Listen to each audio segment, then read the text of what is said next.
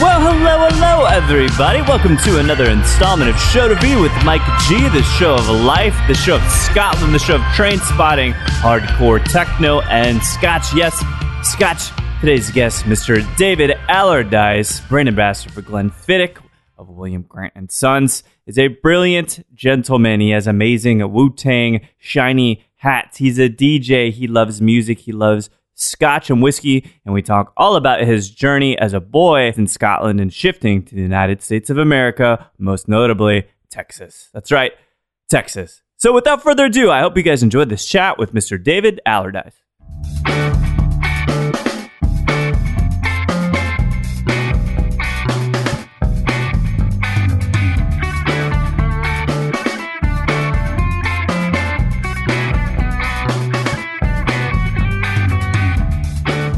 Definitely versus Americans. Yeah.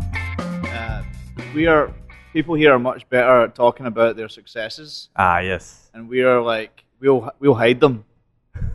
Do you tell him you hate him, or you just kind of bottle it up and like kind of We build actually this? no. I got feedback from my boss and my boss's boss 2 years in a row saying shout more about your successes. Right. And I was like, listen, Sell yourself, right? basically, and I get it, and it's true, but you know, it can be a bit painful. Just because you grow up and you're just... Where does that stem from, that sense of humility? It's a cultural thing? I think it's cultural for sure because, you know, people are not slow in telling you what they think of you over there. Mm-hmm. And so if you're bragging and you're this and that, people won't take you seriously for very long, and people will call you out about it. No, sure. What would they say? It's just a level of honesty, Right. that is probably unrivaled. But refreshing, I imagine. I love it. I wouldn't change it for the world. Do women do that as well? Like, so you have a bad sexual experience, they're like, you know, look, that was fucking terrible. Not in your personal experience. You're obviously a great lover, and but does it even get like that kind of personal and that kind of straightforward? I don't know about that. No, I'll tell you. I would say the Dutch, in my experience, are even more. They're to the point where they'll actually say, like, someone turns up to the office and they're wearing like some really hideous shoes. Right. People will just be flat. Like, even if you don't know them, just be like, "Oh man, those shoes are awful." Fucking serious? Like, they have a ridiculous level of honesty as well. Bluntness, I would say. That's good, but it's a good It's thing. not trying to be rude. Right. It might come across rude to most people, but to them, it's just saying what you see. Yeah. Well, we do the opposite here. Yeah, We're especially just too in the nice. south. In the south, Oh yeah, which I think is nice. I mean, it's nice to have people that are nice to each other. it is. But at some point, you want to cut through the BS. Bullshit. Yeah. Yeah. Yeah, it's a good point. You know? Well, so I love this because I've been hunting you down more or less. I feel persistent as fuck about this whole thing. Every time I've come to Austin, it's been a couple of days in and out, and it's been fully packed. Right. And to try and even find a couple hours was tough. Yeah, because the last time was you were up a little bit more north. You were doing the Scotch thing, but on a golf course. Yeah. Is that right? To be honest, last time wasn't really in Austin. I was. Oh, that's right. It was just Georgetown? just north of Yeah. Georgetown. And it's a different kind of event. But this time, we've got some time to talk. You've got a nice stint. You're heading up to Dallas tomorrow. You've got the event at Half Up on Thursday, which we'll talk about. Yeah. Some more space. Exactly. So, I was told by Mr. Fred Parent that I should call you DJ Allardyce. Is that... So many names. There's so many names. So, the music piece, which I know is I think for both of us is a big element. You grew up in Scotland, right? When did you start doing music? Was it something you were doing at a really young age? Started DJing when I was 17. Okay. Grew up in Scotland till I was 15. Moved to Holland for 2 years with the family. Yeah. When I was about 16, I picked up a kind of a love for hardcore techno music. Like Um, Underworld, is that in there? no, No. it's way harder. Oh. Like Rotterdam tech hardcore. Really? Stuff Was that- Apex Twin ever that hardcore? No, it's No. nothing even close to that. It's most people, 99% of the world would listen to it and say that's not music. Oh, I see. But that's ridiculous. That's like saying pop music isn't music, which some people would argue it isn't. But Right. as long as it sounds good to you, who's to decide? That's right. That's like saying what's the best whiskey in the world? Well, I don't know. Everyone's different. Yeah. So this music's exactly the same. People are very judgmental about things like that. Was it kind of a musical upbringing? Did your folks play music at all? No, and that's like every DJ has on their bio. Oh, classically trained. My mother played this in the house. It's like, okay, is that right? Yeah, nothing. No. My dad's musical. Like he loves music. Yeah. He's not musical. He loves music. Like he's the same as me. If he's in the house, music's on. If he's in the car, music's on. Yeah, like, yeah. Music is on constantly. Constantly. That almost Constantly. sounded like I was from There was a Boston. Q in there, yeah. That's this cocktail's got me tongue-tied. That's good. Hotel Nacional? Nacional? I can't say it anyway. So we It's ended tongue up in Holland. Was it work? Was it play? I was 15 years old. Yeah. I was in high school. So I didn't even only listen to hip hop at that time. First band ever, or first musical group that I really, really remember was NWA. And that was because clearly that stuck in your mind, right? Hearing something like that when you're like 8 years old. Fucking serious, yeah. And it was my friend's brother that was playing it. And we were in the bedroom, and we're playing the computer, and he's like his Spectrum ZXK or whatever it was called. You put the cassette in and it loads forever, and then eventually you've got like this really crappy game. But at the time, it was the only That's thing. right. Out there. Oh yeah. Well, we're roughly the same age. Yeah. So yes, I do regrettably remember fucking Yeah. tape games. Yeah.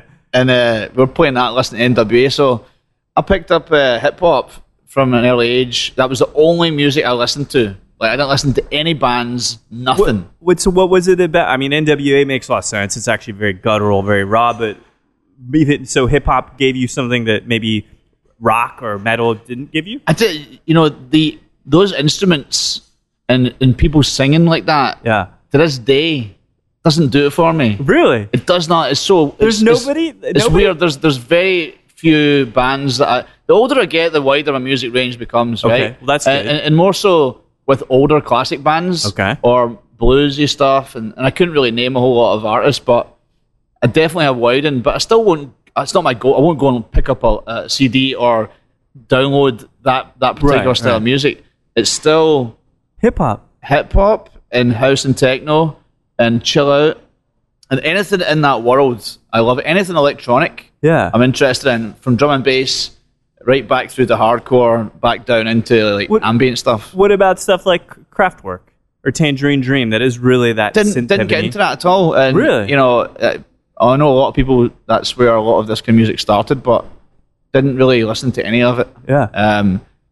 It's kind of like I know what I like, and I go deep on it. Yeah. Um, Deep in, yeah. yeah. I suspect that whiskey drinkers, particularly too, are very, very particular about what they like. So how does this age your social life? Like, what do you do in Holland, and then you moved back to Scotland sometime after, I guess, when you said you're 15, head to Holland for 2 years. I moved back when I was 17, and then met a friend, Andrew Begg, still friends to this day. He lives in Glasgow, and he had a set of turntables, and he was mixing exclusively hardcore music. Yeah. And we both connected on that level, and then... Did you grow up with him, or just kind of meet him when you got back? No, when I moved back from Holland, I met him for the first time, because we were in the same class at school then. Oh, okay. I went back to do one more year at school, and then high school. Met him, and saw the turn. As soon as I saw the turntables, I said, "I'm going to do that." Like, there's no But way. you had no idea, right? Like, I had no idea how to do it. Like, and I was only about a year into listening to electronic music. yeah. And then that Christmas, I asked for turntables for my Christmas, and we went and picked them up secondhand, like from Craigslist or something like that. Right. And it's like £120 at the time, something like that. 2 automatic Technics, not even like proper Technics 1210s, but automatics. That as soon as you move the arm, it starts turning. Right. And then the pitch was a little dial as opposed to like the pitch slider. Right, the slider, yeah. and a crappy mixer from Realistic that had the little kind of old school analog kind of meters that used to jump up. Yeah. And that was my first introduction to DJing, and still do it to this day. Still love it. When did you know that you had what it took to be a DJ? I didn't. You did. Well, no, but how long did it? Do you have what it takes now? Actually, DJing for me was the same as most things in my life. I was a slow learner. Yeah. Like my learning curve for a lot of things, I don't have a problem admitting this, but even in the job that I'm in now, I was so curved to get going, but once I get going, it seems the curve seems to become really, really, right, like you can then becomes very steep then, and you figure out ways. I've got a logical kind of more common sense way of thinking. Yeah, I think, and that allows you. I think to be able to kind of adapt or adopt your own styles of doing things. Right. So I think that's the same with DJing. And I started off with hardcore music, and now DJ still hip hop, grime, drum and bass on occasion. Yeah. Mostly house and techno. So what was that scene like? Because it's probably like 97, 98. I think we're both 36. Yeah. Rather. So we were talking about Train Spotting before we came up here. That's 96, right? 95, 96? Yeah. So you get, in the West anyway, we get this element, or we get this kind of insight into what this culture is like. Was it like that? Were you up there? Were people touching, kissing, moving? Was it like what I would expect it to be? Train Spotting? Well, no. Your experience as a DJ, like in that era. Well, I mean, just because I was playing records doesn't mean I was actually playing in a club. True. So fair. I didn't play in a club until it was a good few years, and it was like dabbling. But we used to go to clubs, for sure. But I think Train Spotting was set in the 80s, I think. Oh, you think you're right? Yeah, because it was a book first and all that. But I don't think the culture had shifted that much by that time. Yeah, because it was still like underground house stuff was still really big in the mid to late 90s. I suppose that it hasn't changed throughout the years that much, really. Really? Music's changed a little bit, but culture's probably fairly similar. What is the social life like in Scotland? What kinds of things were you doing besides DJing? What kind of stuff were you doing for a job? At that age? Yeah, 18, like 18? 19? Well, when I left high school, I kidded myself on I was going to go to college, and I hated school. Yeah. But you finished it, right? Like under your high school stuff. I finished high school with, the basics. I got the basics in Holland, like GCSEs. Basically, I got 7 passes in GCSEs, which is enough to get you into either university college, or into, a decent job. And then I went to high school for one more year and I went back to Scotland, and it was a total waste of time because you already were ahead of it, right? Because I went and joined back up with my old buddies, and we had no interest in school. Starting fights, is that something that people do in Scotland? I mean, not my friends. Like, we were all pretty chilled, but I wouldn't say it was bad at the school I went to. You got fights now and again, but nothing. There was a gang thing for a while, but it used to go in cycles. It would come in for a year or two, and then it would go out.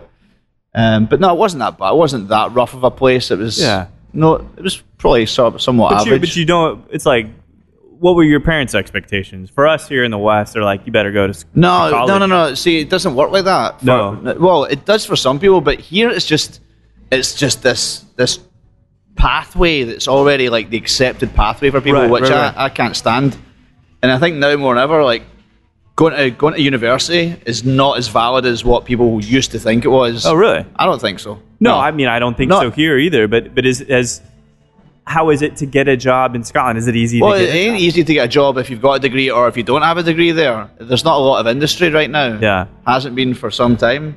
So a lot of people go down south to England. A lot of people travel. There's probably more Scots outside of Scotland than there are in Scotland. There's about 5 million Scottish people living there.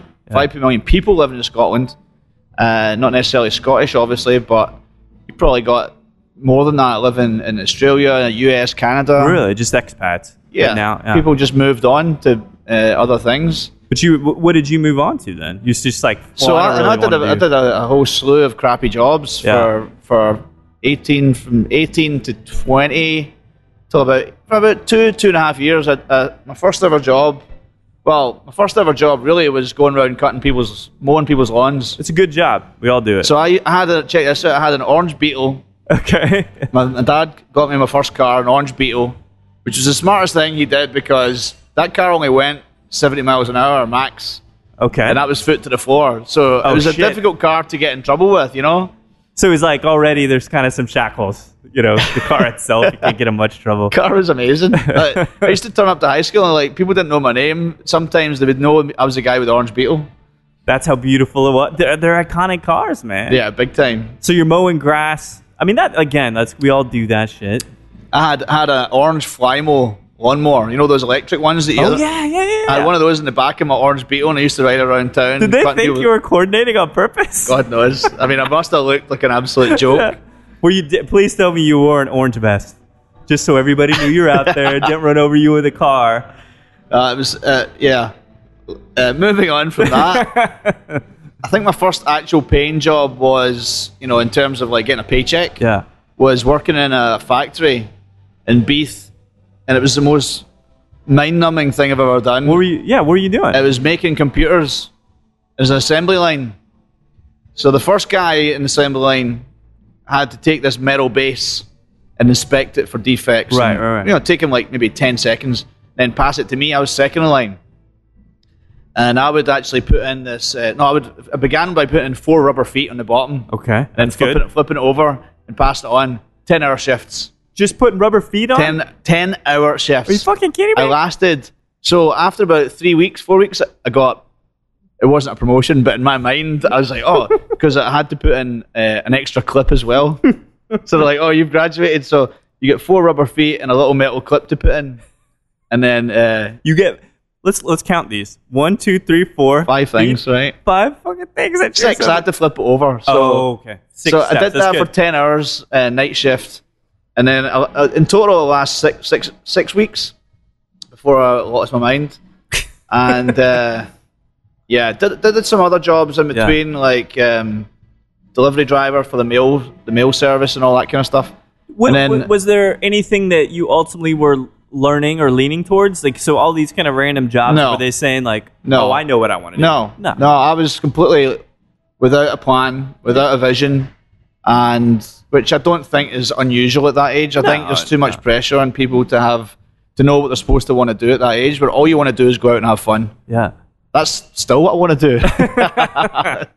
But now you've made it proper. I love what I do right now, but you know, getting to this point was just a lot of trial and error. Yeah. There was no exact pathway to this. Although I would say that I give myself credit for to get into this position. Like, I came from a web design background. Oh, you did? Yeah. So really? when I moved to the States 10 years ago. So why did you move to the States? My parents moved here back in 2001, and eventually I decided I was going to move over too and join them.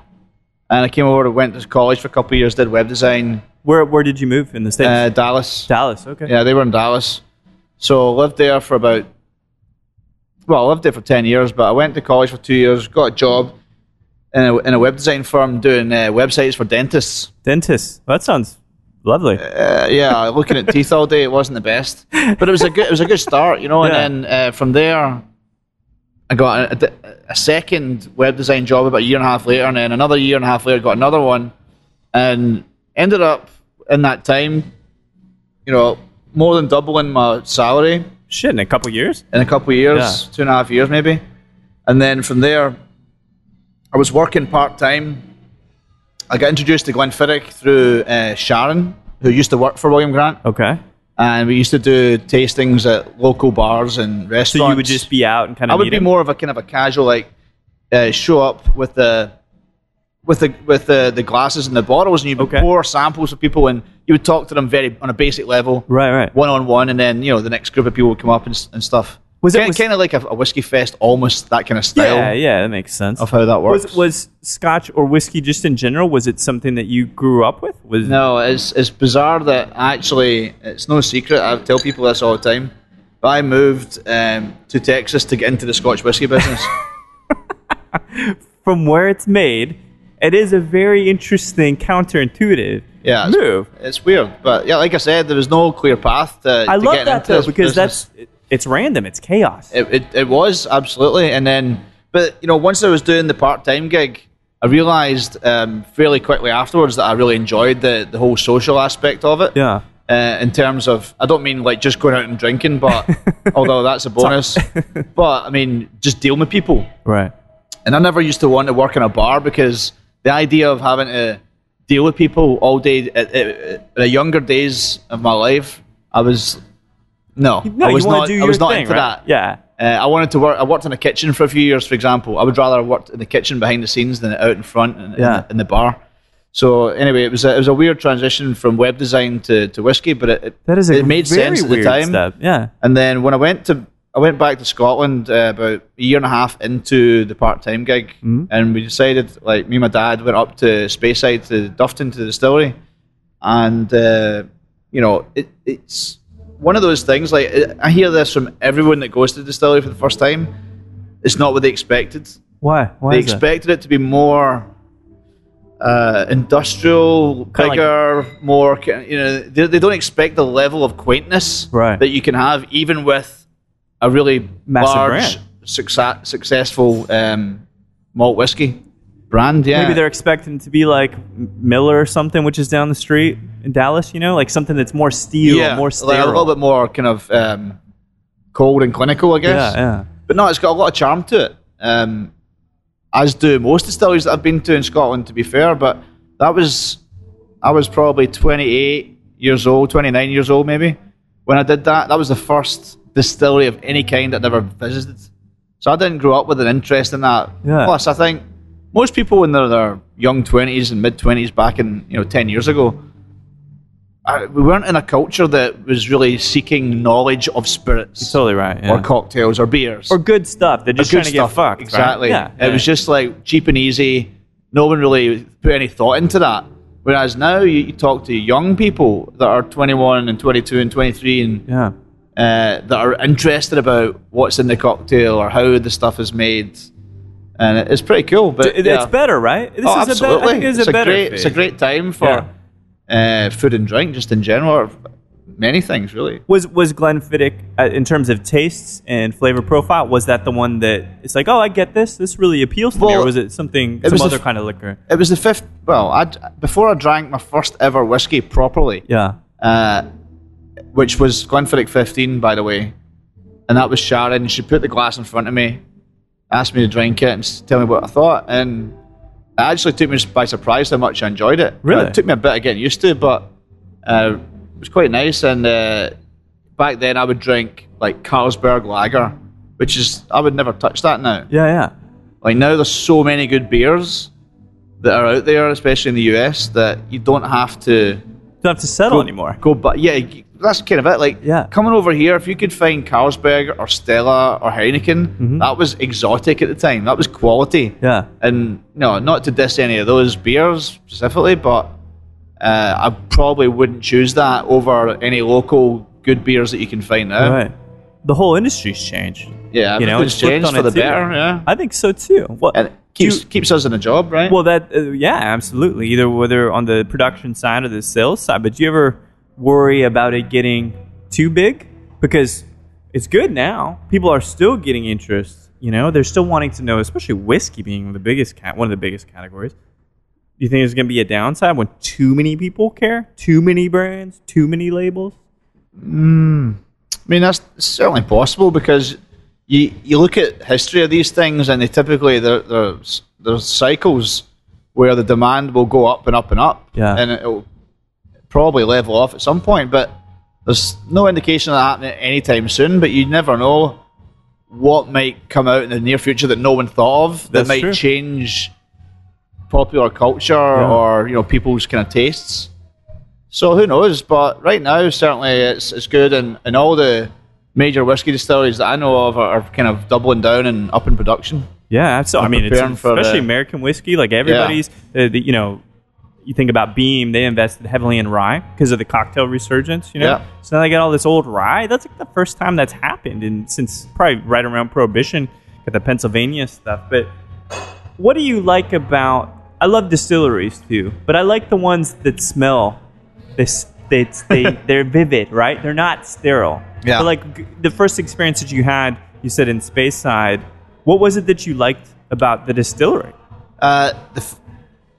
It was a part of the country I'd never been to, for one. Yeah. The countryside there was very similar, slightly more hilly, but very similar to where I grew up in. I grew up just south of Glasgow in a tiny village called Fenwick. Yeah.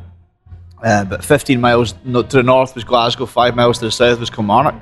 But I was in the middle of the country. Yeah. It was very much countryside, so similar to Speyside.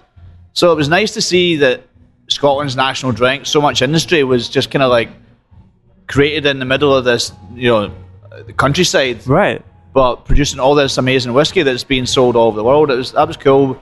And the people, everything's about people, right? When you go to certain distilleries, you might not get as a personal experience. Some people give you a warmer welcome than others. And certainly with Glenfiddich and Balvenie and every distillery that I've been to within the company, the people that they hire are first class. Right. So they're giving you an amazing welcome, and you feel at home. Very warm. You don't feel like it's in and out and thanks for coming. It's like, it's a little bit more relaxed and making sure that people get something out of it. Familial, would you say? Just did they? Yeah, you're part of the definitely. because Scotch is. I mean, a lot of people drink Scotch, but with mezcal, with bourbon, with Scotch, like it's a family. Not everybody drinks that stuff, and you can sit down and be like, all right, sit down, Dave. Let's talk about this. You can absolutely. I've sat down on many occasions and talked about whiskey related to our brands or not. Yeah. For on many occasions for a long time, but you think about at Glenfiddich, you've actually got members of the original family that will be walking around from occasion, from time to time. That's amazing. And so that kind of rubs off as a culture. Yeah. That is kind of like actually literally a family affair in some ways. That's brilliant. So you said you kind of that first step is 28 and you're doing part-time work as a whiskey guy. When did this transition, or was that the next move to work with William Grant & Sons? So in that time that I was doing the part-time tastings in Dallas, every time one of our ambassadors would come in town, so at the time it was Nicholas Polacki was on Balvenie. Actually, Andy Weir was on Balvenie, and then eventually, not long after that, Nicholas Polacki took over, and then on Glenfiddich it was Freddie May. Oh, okay. Who's now back in the UK on Drambuie. Oh, very globally. Good. And they used to come to town, and I'd go and kind of sit in on their classes and learn from them. And eventually I learned, a lot through my own research as well, in addition to these guys. Because as you said, you went deep, right? Yeah, I found out quickly that I liked it and enjoyed learning about it, and then went deep on it. And then 2 years into that gig, full-time, Freddie was moving on to Monkey Shoulder, and he gave me a heads up, and I put my application in. Managed to get through to final round of interviews in New York. Yeah. And what do you think your shot was, going to New York, being a Scotch guy? I was fairly confident because I knew my stuff, and you're Scottish. I just, that helps, yeah. I had worked with the company for that was a big bonus, yeah, for sure. Not gonna lie, but I worked with the company for 2 years, so all of the local Texas team, the Dallas team, I knew them. Yeah. And I knew that they were behind me to get the job. So I know I had, and actually when I walked out of the interview, my boss at the time, Lindsay, said she wasn't 100% sold just because of my lack of experience in the industry itself, right? Yeah, exactly. If you looked at my resume, you'd be like, how can we hire this guy for this, pretty full-on position? Right, like you don't need to put feet on a bottle of whiskey. It stands on its own, right? Yeah. And I gotta tie it back, I mean, this is an amazing journey. Like, if you think about it, from there to now you're traveling the world. Well, because most people that I've met that are brand ambassadors or even in the industry in general, they've come from a long history of the spirits world or the alcohol industry in some way. But yeah, mine was totally unrelated, and I just kind of found out at some point that I had a passion for it. And anyway, the most nerve-wracking thing of the interview process was, interviews are horrible at the best of times, but I've never flown into another city, never mind New York City, to do an interview. So just specifically for that, yeah, right? That was nerve-wracking in itself. But I had to present a Glenfiddich tasting to 10 people that worked in the office. Oh shit! Really? Yeah.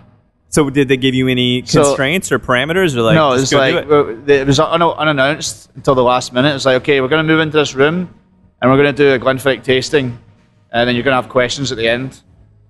But you know, as nervous as I was to present, because at that point I'd only probably done a handful of actual presentations to an audience, as opposed to the one-on-one small kind of in a store or in a bar. So yeah, anyway, it worked out well. Yeah, it went well because I got a message soon after saying we'd like to make you an offer. And how long ago was that now? So how long have you been traveling the world talking about Glenfiddich? Well, I have made some world trips, but it's mostly US based. Yeah. But it's been it'll be 5 years in February. That's amazing. Yeah. How do you feel about your knowledge now versus 5 years ago? Profoundly different. Profoundly. Oh yeah. I mean, self-education has been a part of it, but the education from within the company has been huge. Yeah. We've went to Jerez in Spain to see where our Spanish oak sherry casks come from. We've been to Iceland. Wow. What was it? Which wasn't whiskey related. That was to see Reka. Yeah. Where else have we been whiskey related? We've been all around the Bourbon Trail. We've been all around Tennessee. Yeah. So we've seen American whiskey. We've seen the sherry. We've seen many Scotch distilleries. I've been to Islay, visited 8 distilleries in 2 days. Wow. This past June. And we went to Orkney to see Highland Park, and see, that's what I'm saying. You're like a rock star. Seen a ton of distilleries that are, very important to know about. But that's the best thing. Like, if I was just going to work for a company and they would be like, here's what we want you to talk about. Right. We only want you to talk about our stuff. We're actively encouraged to be industry or category. Right? Yeah. Experts, if you like to say those words, but I think that's important when you're talking. It gives you credibility when you can talk openly about other brands and say that you enjoy them. That's right. As opposed to trying to, let's say, like the stuff that you represent is the best at all costs. Do you think that's I think that's a problem in sales, but when you're out there kind of in the market and maybe dealing with other brand ambassadors for whiskeys, Scotch maybe particularly, and they're just sell all the time, how do you feel about that? It's just not. It's not realistic. It's not credible. Yeah. Nobody believes it. And the best line I can remember from someone that just kind of summed the whiskey industry up and how it should be. Yeah. Was Ian Miller, who's our global ambassador for I think 10 years and used to manage our distillery and several other distilleries. Very well respected in the industry. He was standing next to Richard Patterson, who's the master distiller for Dalmore. Okay. And White Mackay. He's been in the industry for, I think, 50 years now. Wow. So these two guys are standing we're at this whiskey festival called the Nth in Vegas. Okay.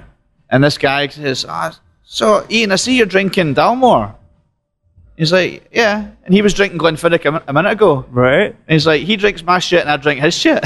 That's perfect. He's like, this is what happens. Yeah. It's like, just because we're in public doesn't mean that you're not going to drink someone else's brand. That's so ridiculous. If it's good, it's good. Enjoy it. Yeah. Yeah. I mean, it's one of those things. It's like you might have I have a lovely wife. She's beautiful, but I still respect beauty in all forms, right? I wondered where you were going with that. You're going to get yourself in trouble here. No. I mean, whiskey is an art. Music is an art. That's which is kind of surprising. That now you're branching out, which is a lovely thing. But good is fucking good. Right? You can sip a whiskey. I don't care where it's made, but you know when it's good. You shake at the knees. I think there's a similarity between a love for whiskey and a love for a specific genre of music. Sure. Because even if you just love one genre of music, there's enough in most genres of music to go deep to keep anyone entertained. Right? Yeah. You obviously have to have a break at some point and switch it up. But I really don't. I meet a lot of bartenders that they have to know Armagnacs and Japanese whiskey, bourbons, and everything across the board. I don't really have that much interest in learning all the spirits out there. Well, you're lucky, man. I'm interested in whiskey. Right? I'm interested in whiskey across the board, yes, from any country. And, a on my time off, I'll have a beer. See, that's balance. Yeah, Dave, that's it's all about balance, right, man? Well, so you're doing the Dallas thing. You've been with Glenfiddich, traveling. You said you're doing the distiller thing. Mostly traveled in the States, which is still a very cool thing to be able to do, man. I've seen more of this country than most Americans will. Yeah, exactly. Yeah. Which is doesn't say a lot about us, probably. But big country, though, to be fair. Massive. Very true. When did you shift over to Chicago? Was that part of the job, or was it something wasn't, else? actually. It was about just over a year ago. I'd had itchy feet for a while. I was kind of 10 years is the longest I had lived in one town. Right. Since I was, Like a kid, 12 right? years old. Yeah. You know, the house I grew up in, I lived in for 13 years. Outside of that, I've moved around for every 2 to 3 years. So you're used to it. You get this. It's like an internal clock. Every 3 to 4 years, something would go off and say, "All right, what's next?" Yeah. And then, but in Dallas, that struck after about 6-7 years. But I had started this job, which kept me traveling, so it didn't really matter as much where I lived. That's great. It was just a home base. Yeah. And then decided eventually, I was like, okay, I can move to one of two places: Houston or Chicago. Houston, And Chicago's- I love you, Houston, but no. Chicago is amazing, and it's different enough. Like Houston is not, and people from Houston will disagree, as well people from Dallas. Right. But they're both different in their own right. But if you look on a bigger scale, you zoom out. Yeah. They're still Texas. They're still somewhat similar. Right. Chicago is a major city, and also has a massive house music tradition. Was that That's before where you it's from. moved? Were you thinking about that? Like, Well, a friend of mine came over from Scotland, and we went to Chicago 8 years ago. yeah. We were expecting to find house music clubs everywhere. Not the case. Really? Now, there's quite a few, and there's a lot happening right now. But you still have to know where to go. It's not like in every street Right. you'll find a club that's playing house music. But when we went there a few years back, I mean, we didn't really know where to go, and it wasn't. We asked some locals. It wasn't as prominent as what we expected. We were kind of let down. But it's pretty healthy right now. But Dallas has a small scene. There are a lot of people that are into the music there, but it feels like a vacuum. It's so small that the options are slim, and there's not many different types of DJs that are coming through there. It's all kind of like it's really coming. In a way, you upgraded. You moved to a bigger city, a more international destination. In a way, Yeah, I mean, Chicago is that way. When I was born, I lived in a village of like 5,000, Wow. and then grew up in a place of 2,000 until I was 15. Ever since then, every single move that I've made has been to a bigger town. Yeah. And now I'm in Chicago, so next has got to be New York. New York's the only thing left. I know. LA, maybe, right? I don't think anybody wants to move to LA. It would, but I would move there, but it'd be New York first. Yeah. For sure. it's amazing. Yeah. Do you find being on the road so much? I don't know if I don't think you're married. I didn't see a wedding ring, but is it hard to maintain relationships, or is it even something that's worth doing when you're traveling? Well, I've been. I mean, in terms of like a relationship with another human being. Yes, sharing a chunk of a your different life, sex. so to speak. I have many friends. Yeah. And I haven't actually properly dated anyone for probably 2 to 3 years. Yeah. And it's fine because Doesn't matter, man. when people that have a Monday to Friday, quite often they'll go to bed on Sunday night dreading waking up in the morning, right? Yeah. It's so rare that I'll dread going to work ever, and that's the last 5 years almost of my life that I still feel that way today, which is a beautiful thing. Could we say you love your job? Exactly. That's a brilliant thing. And so the traveling aspect of waking up on a Monday saying, where am I going today? All right, well, tomorrow I'm going to Austin. Yeah. And then next week I'm going to New York.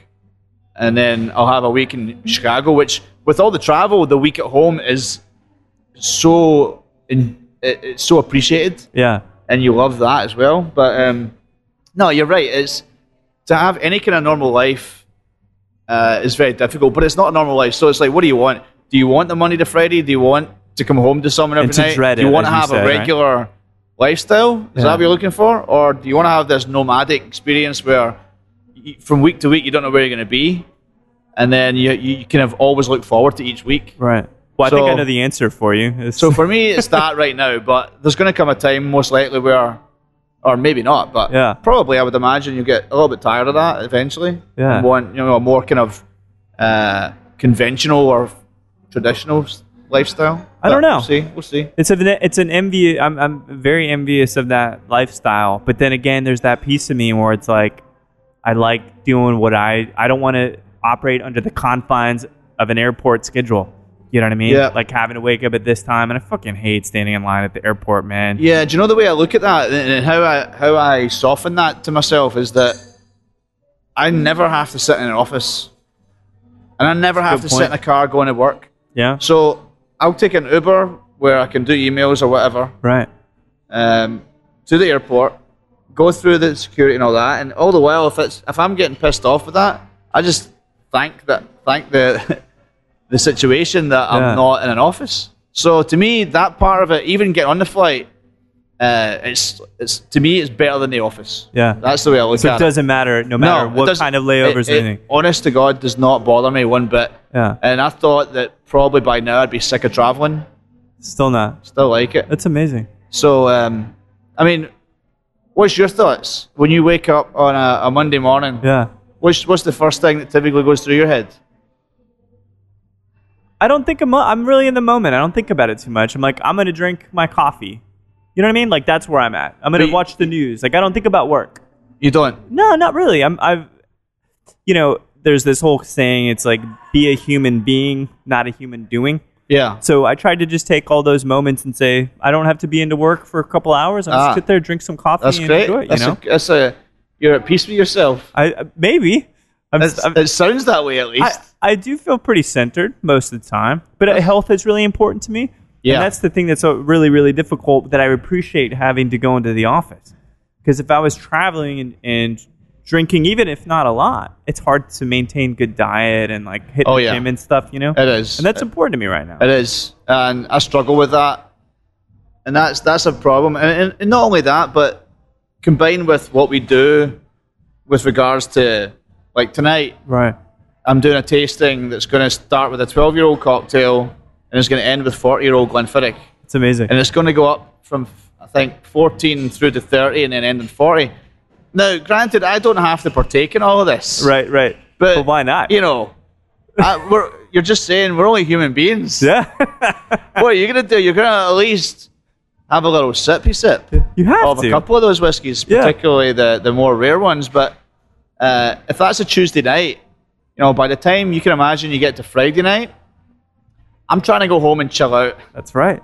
I'm not trying to go out and it's a completely opposite schedule from most people that I know. Yeah. Which is not a good or a bad thing, but it's different. It suits me. Yeah. And a lot of people prefer that stability of knowing where they're at and knowing where they're going to be at a certain time of the day and all this stuff. And that may change, man. It's phases, we go through, it's like exactly being single and stuff, that's a different thing and all of that. But so tonight, it was Tuesday night, you're at Peche, so you're doing a cocktail with 13, 14, then you brought a 40-year, which is incredible, or they have it at Peche, I don't know which. But you're also doing an event at Half Step on Thursday night after a trek to Dallas on Wednesday, fucking tomorrow. So you're all over the place. But you get to DJ a Glenfiddich event with Stefan from Last Word and the Boulevardier group in San Antonio. That sounds pretty rad. It's a Wu-Tang event again, right? It's not Wu-Tang. It's specifically, it's 90s hip-hop. So it's more broad. Yeah. But Wu-Tang will definitely be peppered in there. I'm sure. But no, this is something that's worked out really nicely because you get to combine, a bit of my personal life with a bit of my, work life. Yeah. Which is something that the company has encouraged for some time.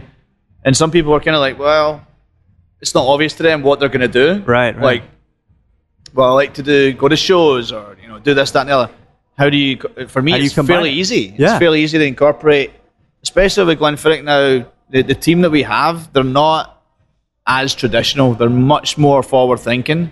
And they're encouraging this kind of innovative stuff, new innovations, not only in the whiskey side of things, but in terms of how we approach getting the whiskey out there. Yeah. So cocktails is completely a new thing for us. And something that we kind of had our hands on the rails about a couple of years ago. I remember the conversation. Yeah. Like, let's not go down this path. And the world has changed dramatically, the last, certainly 5 years, but even the last few years. Huge difference in I think it has. Food, and sure. with, you feel that how many times in a day do you hear the word millennial? Yeah. And, I'm exhausted of hearing that word, but you get to this point sometimes where you realize, like, you're the same age as me. Yeah. And you realize, wow, there is an entire generation now that is quite somewhat removed from the way I grew up. Yeah. Oh, sure. And it makes you feel really old, right? a little bit. I try to keep young, I guess. I don't mind, but it's definitely a thing. Like, when you think about that, because, there was a point, maybe even, let's say when you were 30, 31, 32, where you were still that young generation, and all your ideas were still like what was around you. Now you look around all kinds of marketing and things you see online, and it's a totally different world. It's a very, and I love it. It's cutting edge. It's very futuristic and technologically savvy. It's really cool. Do you like the technology itself? I do. I love it. Yeah. Being a massive lover of techno music. Oh yeah. The whole idea of everything being on your phone and being so connected to, being able to do so many things on, you think back to computers, what you used to be able to do. It was, you load a game painful from to a do tape. certain things. Yeah. And now it's like, wow, slow down. There's all these things that we can do that I don't even know the half of it. Yeah. It's a brilliant time for technology. And it sounds like you're combining a lot of interesting things, but things that mean something to you. Yeah. The analog and the digital. That's how I would put it, right? Because whiskey is analog, right? Absolutely. Some guys try to automate it. They've got digital temperatures and all this kind of stuff. But like, I'm pretty sure Glenfiddich is old school. It's analog. There's elements of it that are automated. Sure. In the sense that I think they made a point where there's two still houses. One is automated and the other is manual. Yeah. To me that almost says like you could just have both of them digital. Yeah. There's certain things that I don't know that it matters that much. But that said, there's a cooperage on site. There's many things that are super old school that are still at the distillery. Yeah. But you have to, and I don't think that'll change. There will always be I think the vestiges of the old stuff. retain a little bit more credibility when you still do things traditionally. When you start to cut out everything and make it very kind of automated, and it takes away a little bit of the romance from it. It does. Totally does. It's interesting. So it's been a really cool chat, and I'm glad that I tracked your ass down. Working with your... We've talked for almost an hour already. Yeah, it's 46 and a half minutes Wow. at the moment, which is good, which is kind of what we expected. But so the last thing I've got is a question. You got this amazing tasting tonight, of which there's a 40-year Glenfiddich somewhere in the ether here in downtown Austin, which is an incredible thing. Whether it's in that bag or not, we'll keep it as a secret. It's not actually. God damn it. Well, the thing that's in the bag, you can absolutely taste it. Well, we're going to have to do that. Yeah. I would love to. But you get to DJ on Thursday. Half Step, one of the greatest cocktail bars in the country, especially in Austin, with Stefan doing 90s hip-hop, doing Glenfiddich cocktails. So you're pushing all these new concepts. I'm at a loss to think about, what does the post-whiskey world look like for you? Is it back to music? Is it back to tech? Where do you think you're going to go? I think about it a fair bit, because like you, I value my health. That's right. Yeah. And it's very difficult to be healthy when the availability of alcohol is at your fingertips. Yeah. And it's not like I've actually, believe it or not, I've had people say to me, "I'm amazed that you don't ever get drunk." And I'm like, well, I do. You're good at it. I can hold it well, and you probably can't tell. But yeah. we don't drink huge amounts on one occasion typically. Right. It's just sustained. Sprinkled across the week, right? Yeah, it's like Monday, Tuesday, Wednesday, Thursday. You might go out with your friends on a weekend as well, just because you kind of trying to keep in with your friends and stuff like that. But it's sustained. So eventually, the music thing could be. But right now, I'm in a really beautiful place where I'm able to maintain a lifestyle that I have and enjoy the whiskey world and bring the DJing into it. So for now, to me, that's the best of both. You have the security of having the 401k, the healthcare, right? All these things that you kind of value from a full-time job, right. Whereas if you break away and do something on your own, you got a whole host of costs that you probably don't notice that your company massively subsidizes for you. That's right.